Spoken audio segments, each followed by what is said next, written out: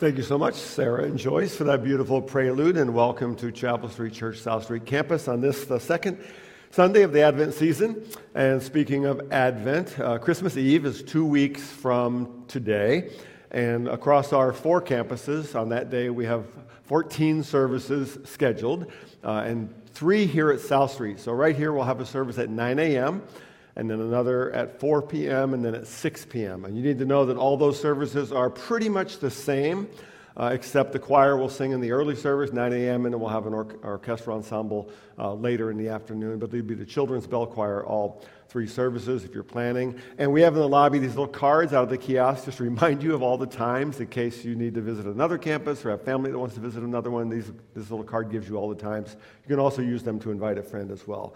Again, here South Street on Christmas Eve, Sunday, 9 a.m., 4 p.m., and 6 p.m. We also need to let you know that Shepherd's Heart Ministry has a need right now. You may or may not know that ministry that happens in the lower level of this campus is right now reaching 500 people a week.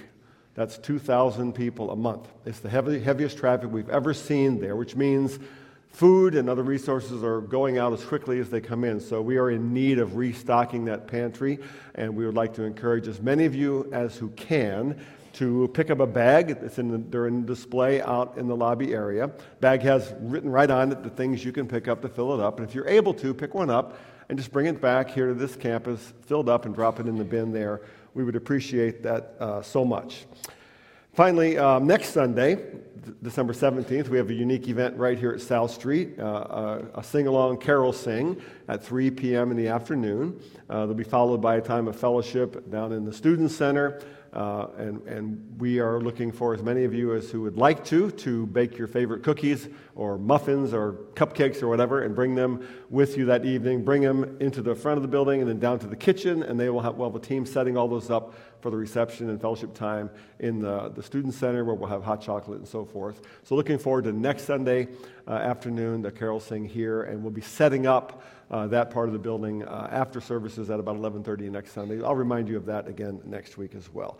So this morning we have Ben and Vicki Jeffrey and their family to light our Advent candle.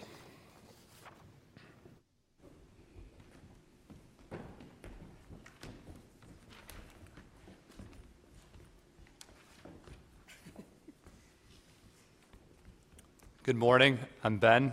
This is my wife, Vicki, my oldest daughter, Eliana, my son, Simon, and my youngest daughter, Violet. Where is peace to be found? All around us we see chaos and despair. And yet, we know that the one is coming who will displace all fear and hatred. He will establish peace between God and mankind. He will be called Wonderful Counselor, Mighty God, Everlasting Father, Prince of Peace. Do not fear, for I am with you. Do not be dismayed, for I am your God. Bring peace to all our hearts and minds. Come, Emmanuel, come.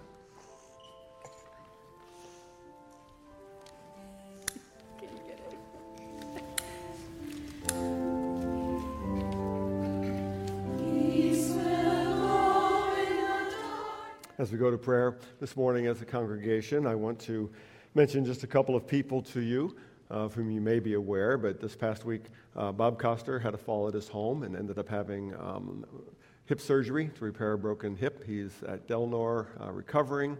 We'll be in prayer for he and Claudia as they make decisions about his rehab coming up this week. And Betty Fernandez also is recovering at home from a fall where she broke her kneecap, recovering well, but she's at home for a little while. We'll keep in prayer for her as well. And then one more thing. I just got this word yesterday that Elise West, who now is in Florida, and who is the founder of a ministry in Ukraine called Stephen's House, let actually the Norrises know from the Sunday school class that Stephen's House in Ukraine was this past week destroyed by Russian bombing. We've been involved, as many of you know, with Stephen's House for a decade or so, helping build it, raising funds, people doing the work, and Elise has led that ministry. The young men who were residents there months ago were taken to safety at other locations, but this is heartbreaking news that the structure itself has been destroyed. And so We don't know what's coming next. We do believe that we will be involved somehow in providing some aid and support for that ministry and those young men, and for at least going forward. We just don't know enough yet. It's also recent, so we'll keep them in mind as well for prayer. So let's bow in prayer. Lord Jesus, moments ago we lit what is called the candle of peace, of our Advent candles.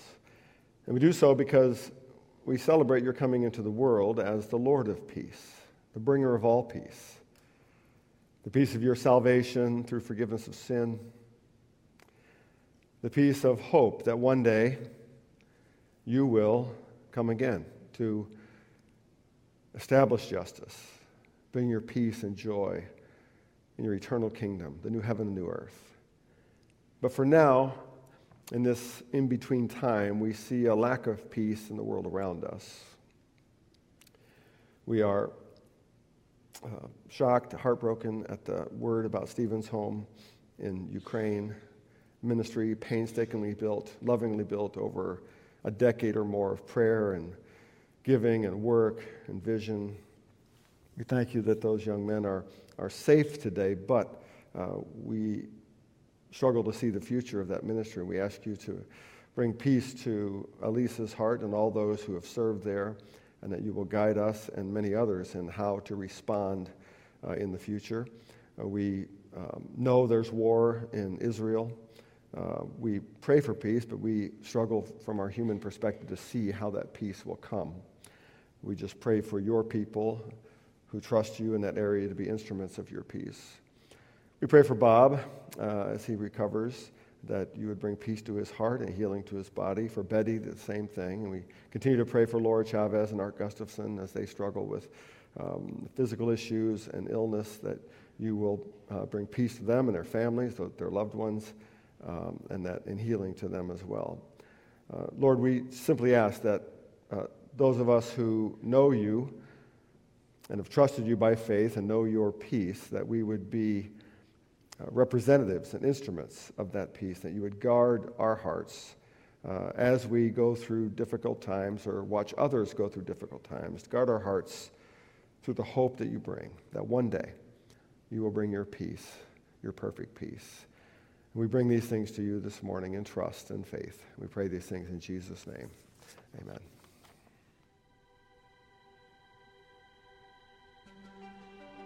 One of the things that became necessary as Serve the World sort of gained momentum was creating a structure to it.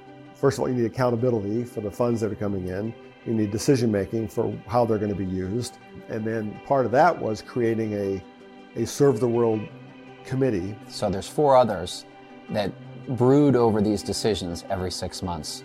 That team that Bruce leads, they vet the financial accountability of the ministry, they vet everything about that ministry before we decide to commit funds. So this team comes out of the room together, unified on each of the decisions, with excitement and confidence in how we are restewarding the generosity of Chapel Street Church.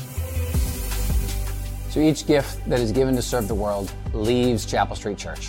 All funds are redistributed across the street and around the world. Huge to understand that. We don't keep any of it. Secondly, it's always going to make a gospel impact and make Jesus famous. And then finally, each gift is given with the vision that it's not dependent on us. That ministry will continue because we just help them get over a big hurdle, but the sustainability of that ministry is going to be well beyond the cashing of the check that we send them. What I've realized is the relationships that grow in Serve the World partnerships are with people. And as you spend time with people, you discover their hearts. And your heart starts to beat for the things that their heart beats for. My name is Michelle Placeris, and I have been serving on the board for Caring Network Aurora since 2021. Chapel Street Church highlighted Caring Network for our Serve the World, and I was not familiar with them before that, but God had already been prompting my heart, stirring a desire in my heart to serve in a new way. Hearing about the work of Caring Network mattered to me because I want women who are abortion-minded, those who are setting out to seek out an abortion, to find a clinic, I want her to know that there are people that love her, that care about her, that care about the baby. When our team looks at applications, a lot of time what grabs our heart is realizing that if we were able to give to them at this very moment, it would be a breakthrough for their ministry impact. Chapel Street Church was extremely generous. They were able to raise $250,000, and we are incredibly grateful to our Chapel Street family. What we were able to do with those $250,000 is actually 2 clinics. One is set up for Austin, just outside the city of Chicago, and then one in the city of Aurora. And that's the one that I have the joy of serving with. Each of the Serve the World partners has a story. The human trafficking space was one that was mind-blowing to a guy in his mid-40s when Naomi's House approached us. And I discovered that human trafficking was in the United States, and it was in the western suburbs. It was on Randall Road. My name is Simone Halpin. I'm the executive director and co-founder of Naomi's House. We believe that every woman who's been commercially, sexually exploited deserves a new start. In the last 7 years since we started serving women, we have grown from serving 5 women through our residential program to having 3 programs in 4 locations throughout the Chicagoland area. And as we finish 2023, we have served 194 women. I think this story represents to me, obviously and very clearly, God's faithfulness, but something that we say all the time at Naomi's House that we believe and that we witness happen in the lives of the women we serve is that it takes an entire community to come alongside a woman's life after it's been shattered from exploitation and trafficking. And Chapel Street demonstrated that. They said, we believe in the mission of Naomi's House. We believe in the dignity of women. We believe in the restoration of someone's life that has experienced such evil. Simone helped me get her heart for women that were being trafficked. As we continue to serve the world, my hope is that Chapel Streeters will grasp one of the stories, one of the relationships, and individually figure out how they can be a part of the story.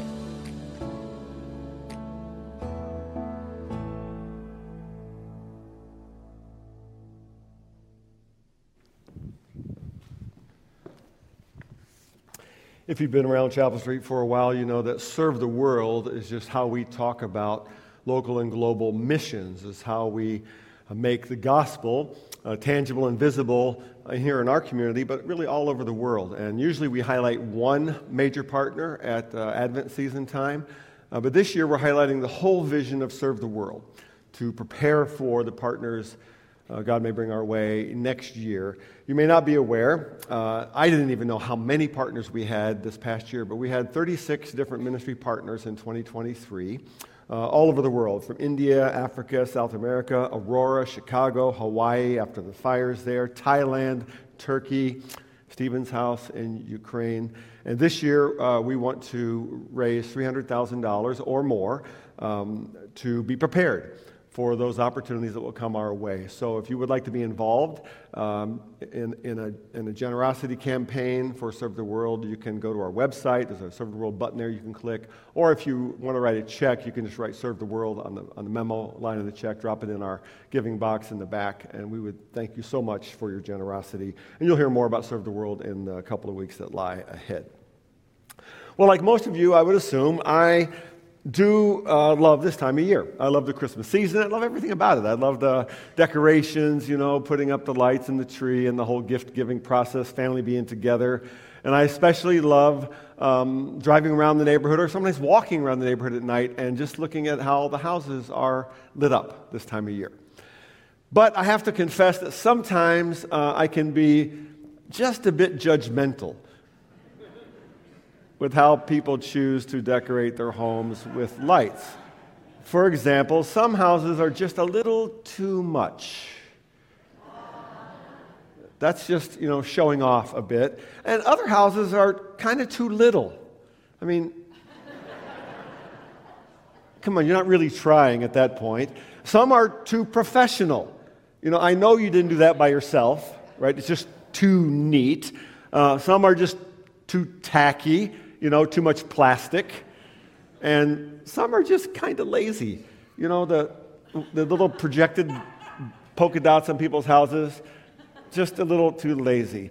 Now, the truth is, I really should celebrate. And by the way, I really hope I didn't put one of your homes up there. If so, I hope you'll forgive me, just as I have forgiven you. Okay. But the truth is, I really should celebrate and not be so judgmental, because whether these homeowners know it or not, every home that displays lights at this time of the year is, in a way, bearing witness to the one who we are here to celebrate is the light of the world. We're in the second week of our Advent series called Light and Life. We're spending 4 weeks in just 14 verses from the first chapter of the Gospel of John, looking at 4 great images that John uses, themes he uses to describe Jesus. Word, which was last week, light, life, and glory. So I'm going to read these 14 verses for us again before we dive in. So just watch the screens or open your Bible. I'll be reading from the New International Version, John chapter 1, verse 1. In the beginning was the Word, and the Word was with God, and the Word was God. He was with God in the beginning. Through him all things were made. Without him nothing was made that has been made. In him was life, and that life was the light of all mankind. The light shines in the darkness, and the darkness has not overcome it. There was a man sent from God whose name was John. He's talking about John the Baptist here. More about him in a minute. He came as a witness to testify concerning that light, so that through him all might believe. He himself was not the light. He came only as a witness to the light. The true light that gives light to everyone was coming into the world. He was in the world, and though the world was made through him, the world did not recognize him. He came to that which was his own, but his own did not receive him. Yet to all who did receive him, to those who believed in his name, he gave the right to become children of God, children born not of natural descent, nor of human decision, or of a husband's will, but born of God. The Word became flesh and made his dwelling among us. We have seen his glory, the glory of the one and only Son, who came from the Father, full of grace and truth. Now, we began last week by looking at what John means by the Word, and that is that Jesus is the eternal Word, the divine Word, and the creative Word. Now, today we look at his next image, which is light. Now, I want to read again the verses that have to do with light, and I want to ask you to read out loud with me these verses, John chapter 1, verses 4 to 10. So watch the screens and read with me. Ready? In him was life, and that life was the light of all mankind. The light shines in the darkness, and the darkness has not overcome it. There was a man sent from God whose name was John. He came as a witness to testify concerning that light, so that through him all might believe. He himself was not the light. He came only as a witness to the light. The true light that gives light to everyone was coming into the world. He was in the world, and though the world was made through him, the world did not recognize him. Now, you may have noticed there, because I highlighted the word light, but John uses the word light 7 times in those few verses. Now, the Greek word is phos, from which we get our word photo, and it means light, source of light, or radiance. Now, what does John mean by saying that Jesus is the light? Well, first, he's saying that Jesus is God's answer to the problem of darkness. That's the first point today, the problem of darkness. Now, how many of you have heard of a place called Rjukan, Norway? Anybody? Maybe a couple people. Okay. Now, Rjukan, Norway is a small town, about 3,400 people, located about 100 miles northwest of Oslo. And it's known as one of the darkest places on earth, partly because of its northern latitude, pretty far north, and mostly because it's nestled in a valley between 2 large mountains. So from September through March every year, nearly 6 full months, it receives no direct sunlight. So for nearly 6 months, the people of Rjukan live in the darkness of a great shadow. That glowing light you see in that photo is not the sun, because in 2012, the town installed 3 large computer-driven solar mirrors built 1,500 feet above the town on the mountainside to reflect sunlight down into the village. It's incredible.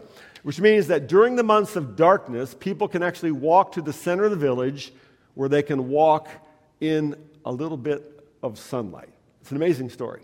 John writes, "In him was life, and that life was the light of all mankind. The light shines in the darkness, and the darkness has not overcome it." Now, a couple things here. First, just as he did when he said Jesus is the Word, he's again reaching back to Genesis chapter 1. In Genesis 1, we see the whole Bible begins with, "In the beginning, God created the heavens and the earth. Now the earth was formless and empty. Darkness was over the surface of the deep, and the Spirit of God was hovering over the waters. And God said," the Word, "Let there be light." And there was light. And God saw that the light was good. And he separated the light from the darkness. God called the light day, and the darkness he called night. And there was evening, and there was morning the first day. So John here is drawing a connection, which would have been immediately recognizable by his Jewish background readers, between the coming of Jesus and what God did in creation. He's saying that as God brought physical light into the darkness of the earth, Jesus brings spiritual light into a dark world. Now, darkness can simply be defined as the absence of light. And in the absence of light, there is chaos, confusion, maybe fear. If you've ever been in a truly dark room, completely dark room, or maybe you tried to drive on a really dark road at night, you know that it can be disorienting. You can lose your way. And fear comes with that. It can be scary. Speaking of the coming of Messiah, Isaiah the prophet wrote, "The people walking in darkness have seen a great light. On those living in the land of deep darkness, a light has dawned."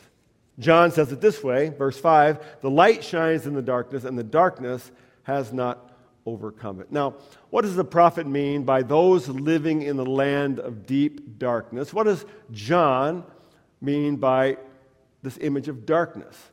Well, both are referring to what we would call the darkness of sin and death in the world.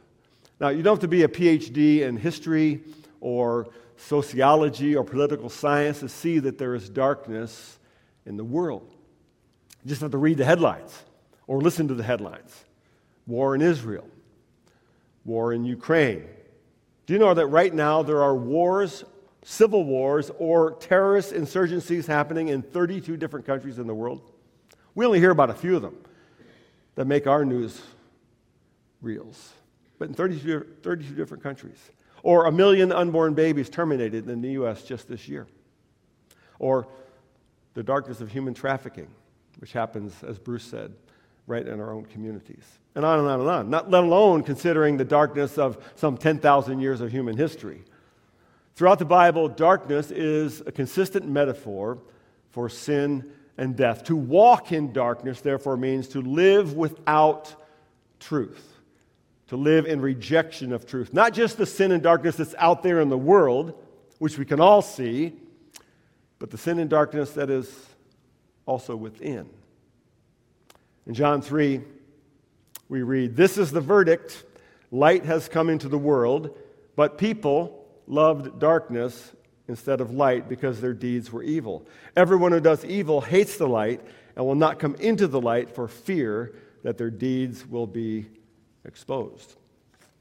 Physical darkness can be described and defined by the absence of light, and spiritual darkness is the same way. It can be defined as the absence of truth, or, in John's words, the absence of Christ. Darkness, therefore, is symbolic of the fallen state of all creation. Darkness describes sin and evil and death in the world, and darkness is simply the absence of the light of Christ. Now, just as the people of Rjukan solved the problem of physical darkness with reflected light, so God has chosen to address the problem of spiritual darkness with His light, with the Word who became flesh. Back to verse 5. "The light, Jesus, shines in the darkness, and the darkness has not overcome it." Now, that word translated overcome is a long Greek word, katalambano, and it means to take hold of or to seize. And it has kind of a double meaning if we translate it in English. It can mean like overcome as in overpowered, like the darkness has not overpowered the light. I always think of a couple of years ago, we had a power outage in Batavia where we live, and it was the evening, so everything went dark. Nothing worked in our house. So I went to the closet. Everybody has a closet where you keep, your flashlights and paper towels and stuff like that. So I go to that closet to dig out a flashlight. I found one, battery's dead. I found 8 flashlights in one closet, battery's dead in all of them. Okay, so we lit candles. And it was interesting, lighting even one candle in a dark room pushes away the darkness. John says the darkness cannot overcome his light. But the other way that word can be translated is comprehended, as in understanding or accepting. He's saying the world is dark in sin and death because it has not understood or accepted who Jesus is as the light of truth. There's an author and theologian named Fleming Rutledge who writes, "Advent begins in the dark and moves toward the light, but the season should not move too quickly or too glibly, lest we fail to acknowledge the depth of the darkness." So God is solving the problem of darkness through Jesus. Secondly, we see the power of the light. The power of the light. A number of years ago, maybe 20 years ago or so now, my parents came to visit us. I think it was either for Thanksgiving or Christmas. We had moved into a new house. It was their first time visiting us in this house. So when we showed them the bedroom where they would be staying, we were careful to show them the bathroom that they would use, because it was down a little hallway, turned to the left, and there was the bathroom. And we were very careful to show them that, because if you went down the hallway and turned to the right, there was a stairway there, and we didn't want them to have a problem with the stairway. So the next morning, my dad comes downstairs, and I notice he's walking kind of gingerly. I said, "Dad, are you okay?" And he told me he got up in the middle of the night to use the bathroom and walked, the house was dark, and he walked down the hallway. Instead of turning left, he turned right, tumbled down the stairs into the railing, and hurt his ribs. And we felt terrible about that because we left the hallway dark.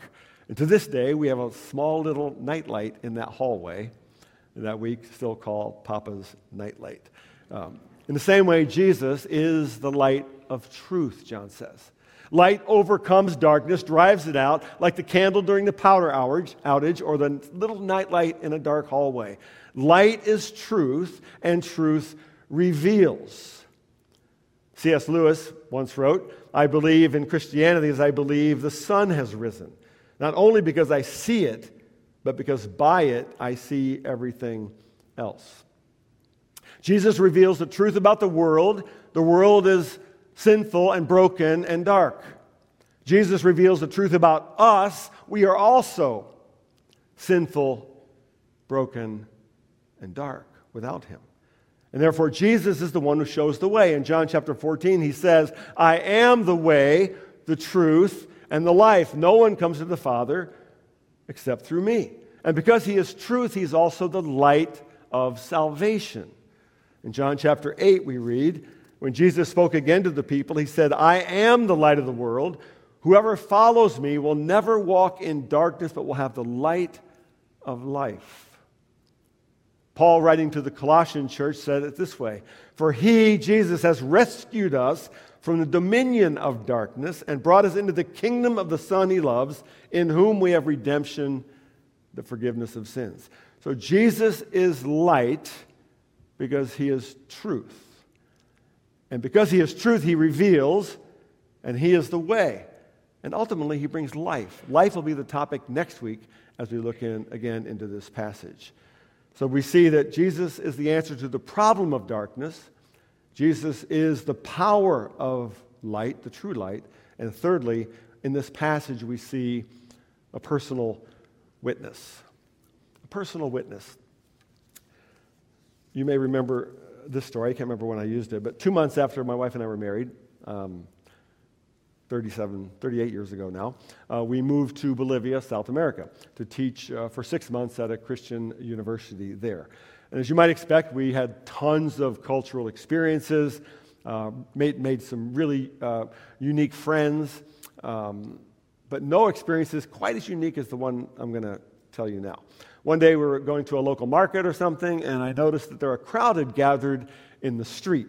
There was cheering and clapping, quite a lot of excitement. So I wandered up to the edge of the crowd to see what was going on in the street. What was everybody all excited about? And in the middle of the crowd, middle of the street, was a kind of street performer. Turns out he was a gypsy, they called him, dressed in kind of traditional gypsy garb. And he was doing all kinds of tricks, juggling, some magic tricks, and people were gathering around. And then he paused, and he took out from his pocket 2 big, long, I guess you call them 10-penny nails. Just big nails. And he had a hammer. And he walked over, took a 2x4 board, and hammered the nails into the board so everybody could see. You could hear it. Bang, bang, bang, bang, bang, bang. Showed the board to everybody, used the hammer, wrenched the nails out of the board, and then he took one of those nails, I'm not making this up, he held it up to his face, and he hammered that nail straight into his nose, into his nostril. Tack, tack, tack, tack, tack. And the sound from the whole crowd was like, oh! I made the same sound, like out loud. It made my eyes water to watching him hammer the nail into his nose. And then he did the other one. So he had these 2 nails sticking out that far from his nose, and he walked around, you could see them, no blood or anything. And then he took the claw of the hammer and whoop. Exactly, made that same sound. And then pulled the nails out. Now it turns out, much later, and I thought about this story, I looked it up, and evidently some people have enough space in their nasal cavity to hold a nail.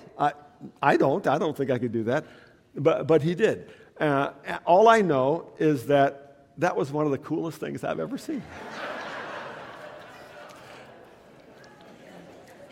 You may be thinking, and I would not believe you, I don't believe that. I don't believe that. And I wouldn't blame you. But I'm here to tell you that's what I saw. John writes, verse 6, there was a man sent from God whose name was John. He came as a witness to testify concerning that light, so that through him all might believe. He himself was not the light. He came only as a witness to the light. Now here, John, the writer, is introducing John the Baptist, who was simply called the baptizer in his day, but who we really should call John the Witness.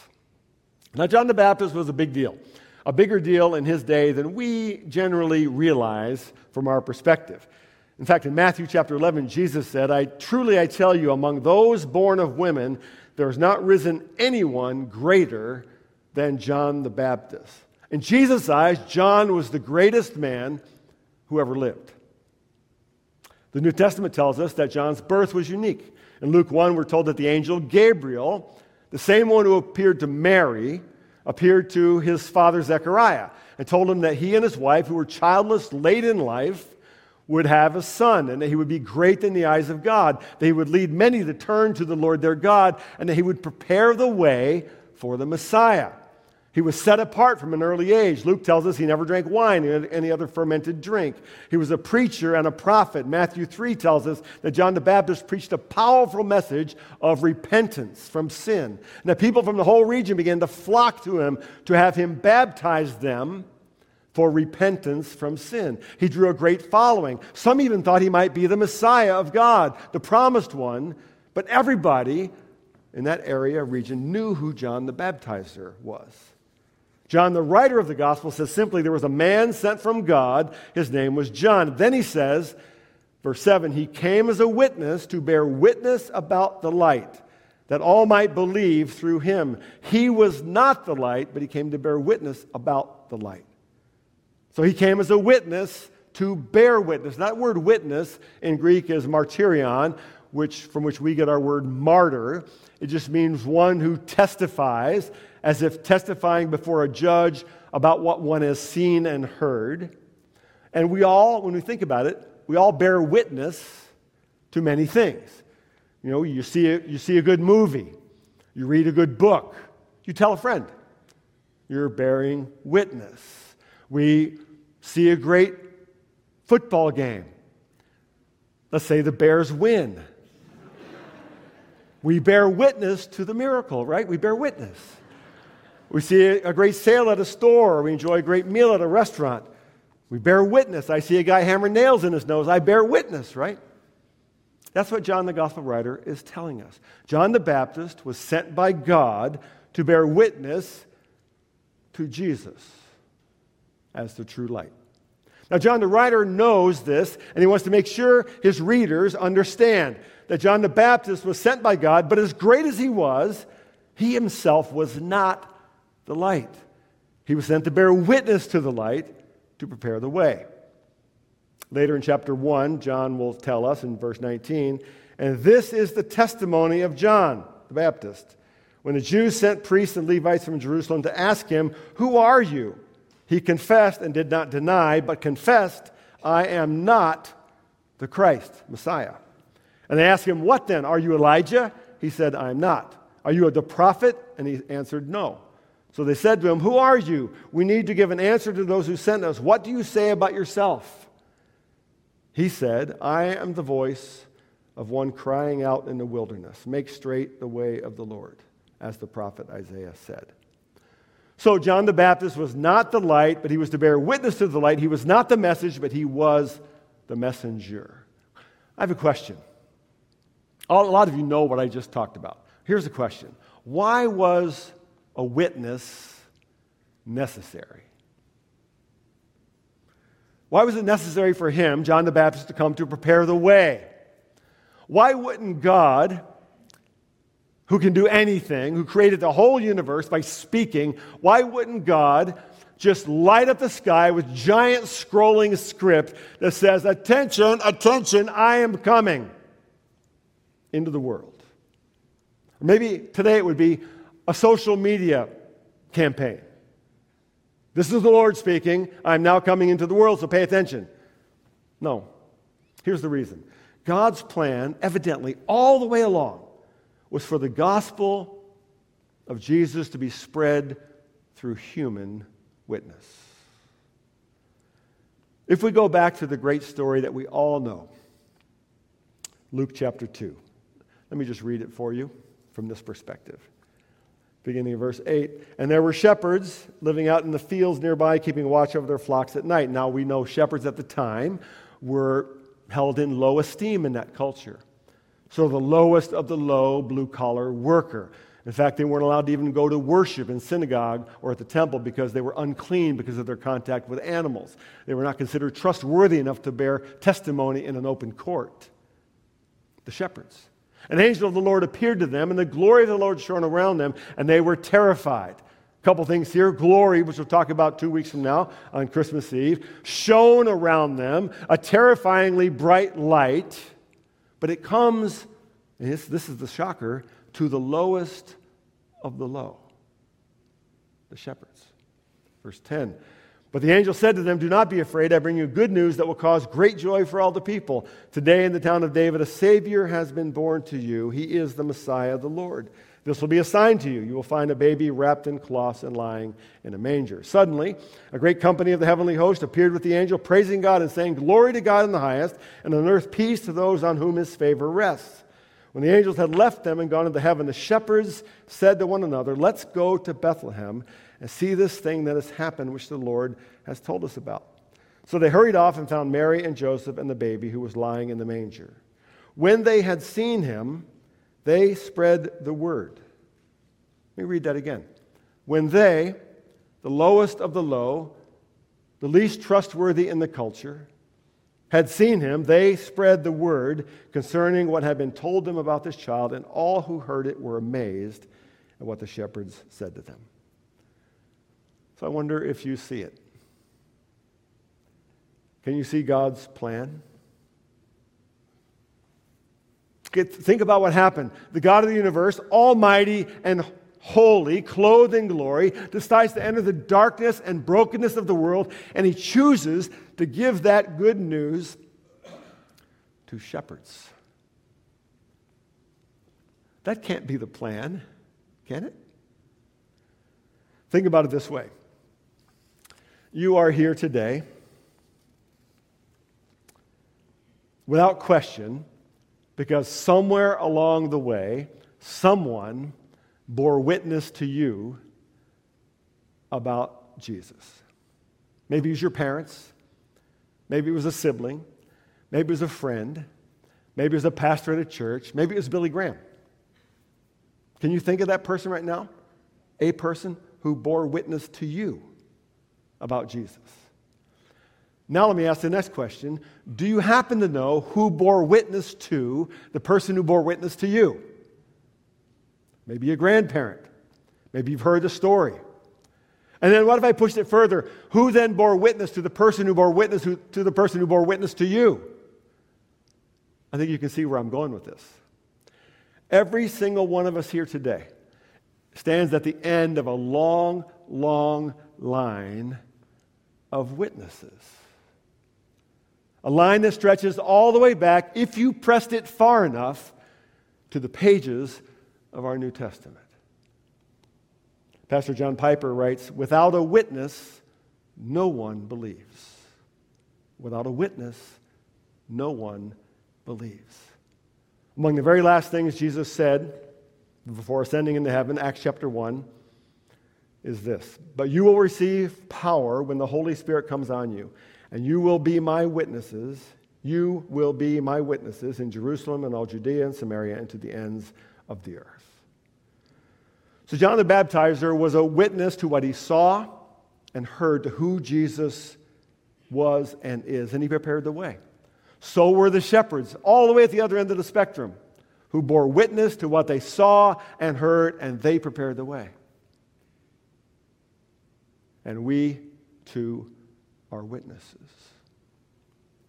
We bear witness when we gather for worship to lift up His name. We bear witness when we invite a friend to join us for a concert or a carol sing. We bear witness when we share our own story of faith to someone in our life. We bear witness when we minister through Shepherd's Heart to 500 people a week. We bear witness when we give to serve the world so that the gospel can be made tangible and visible somewhere in the world.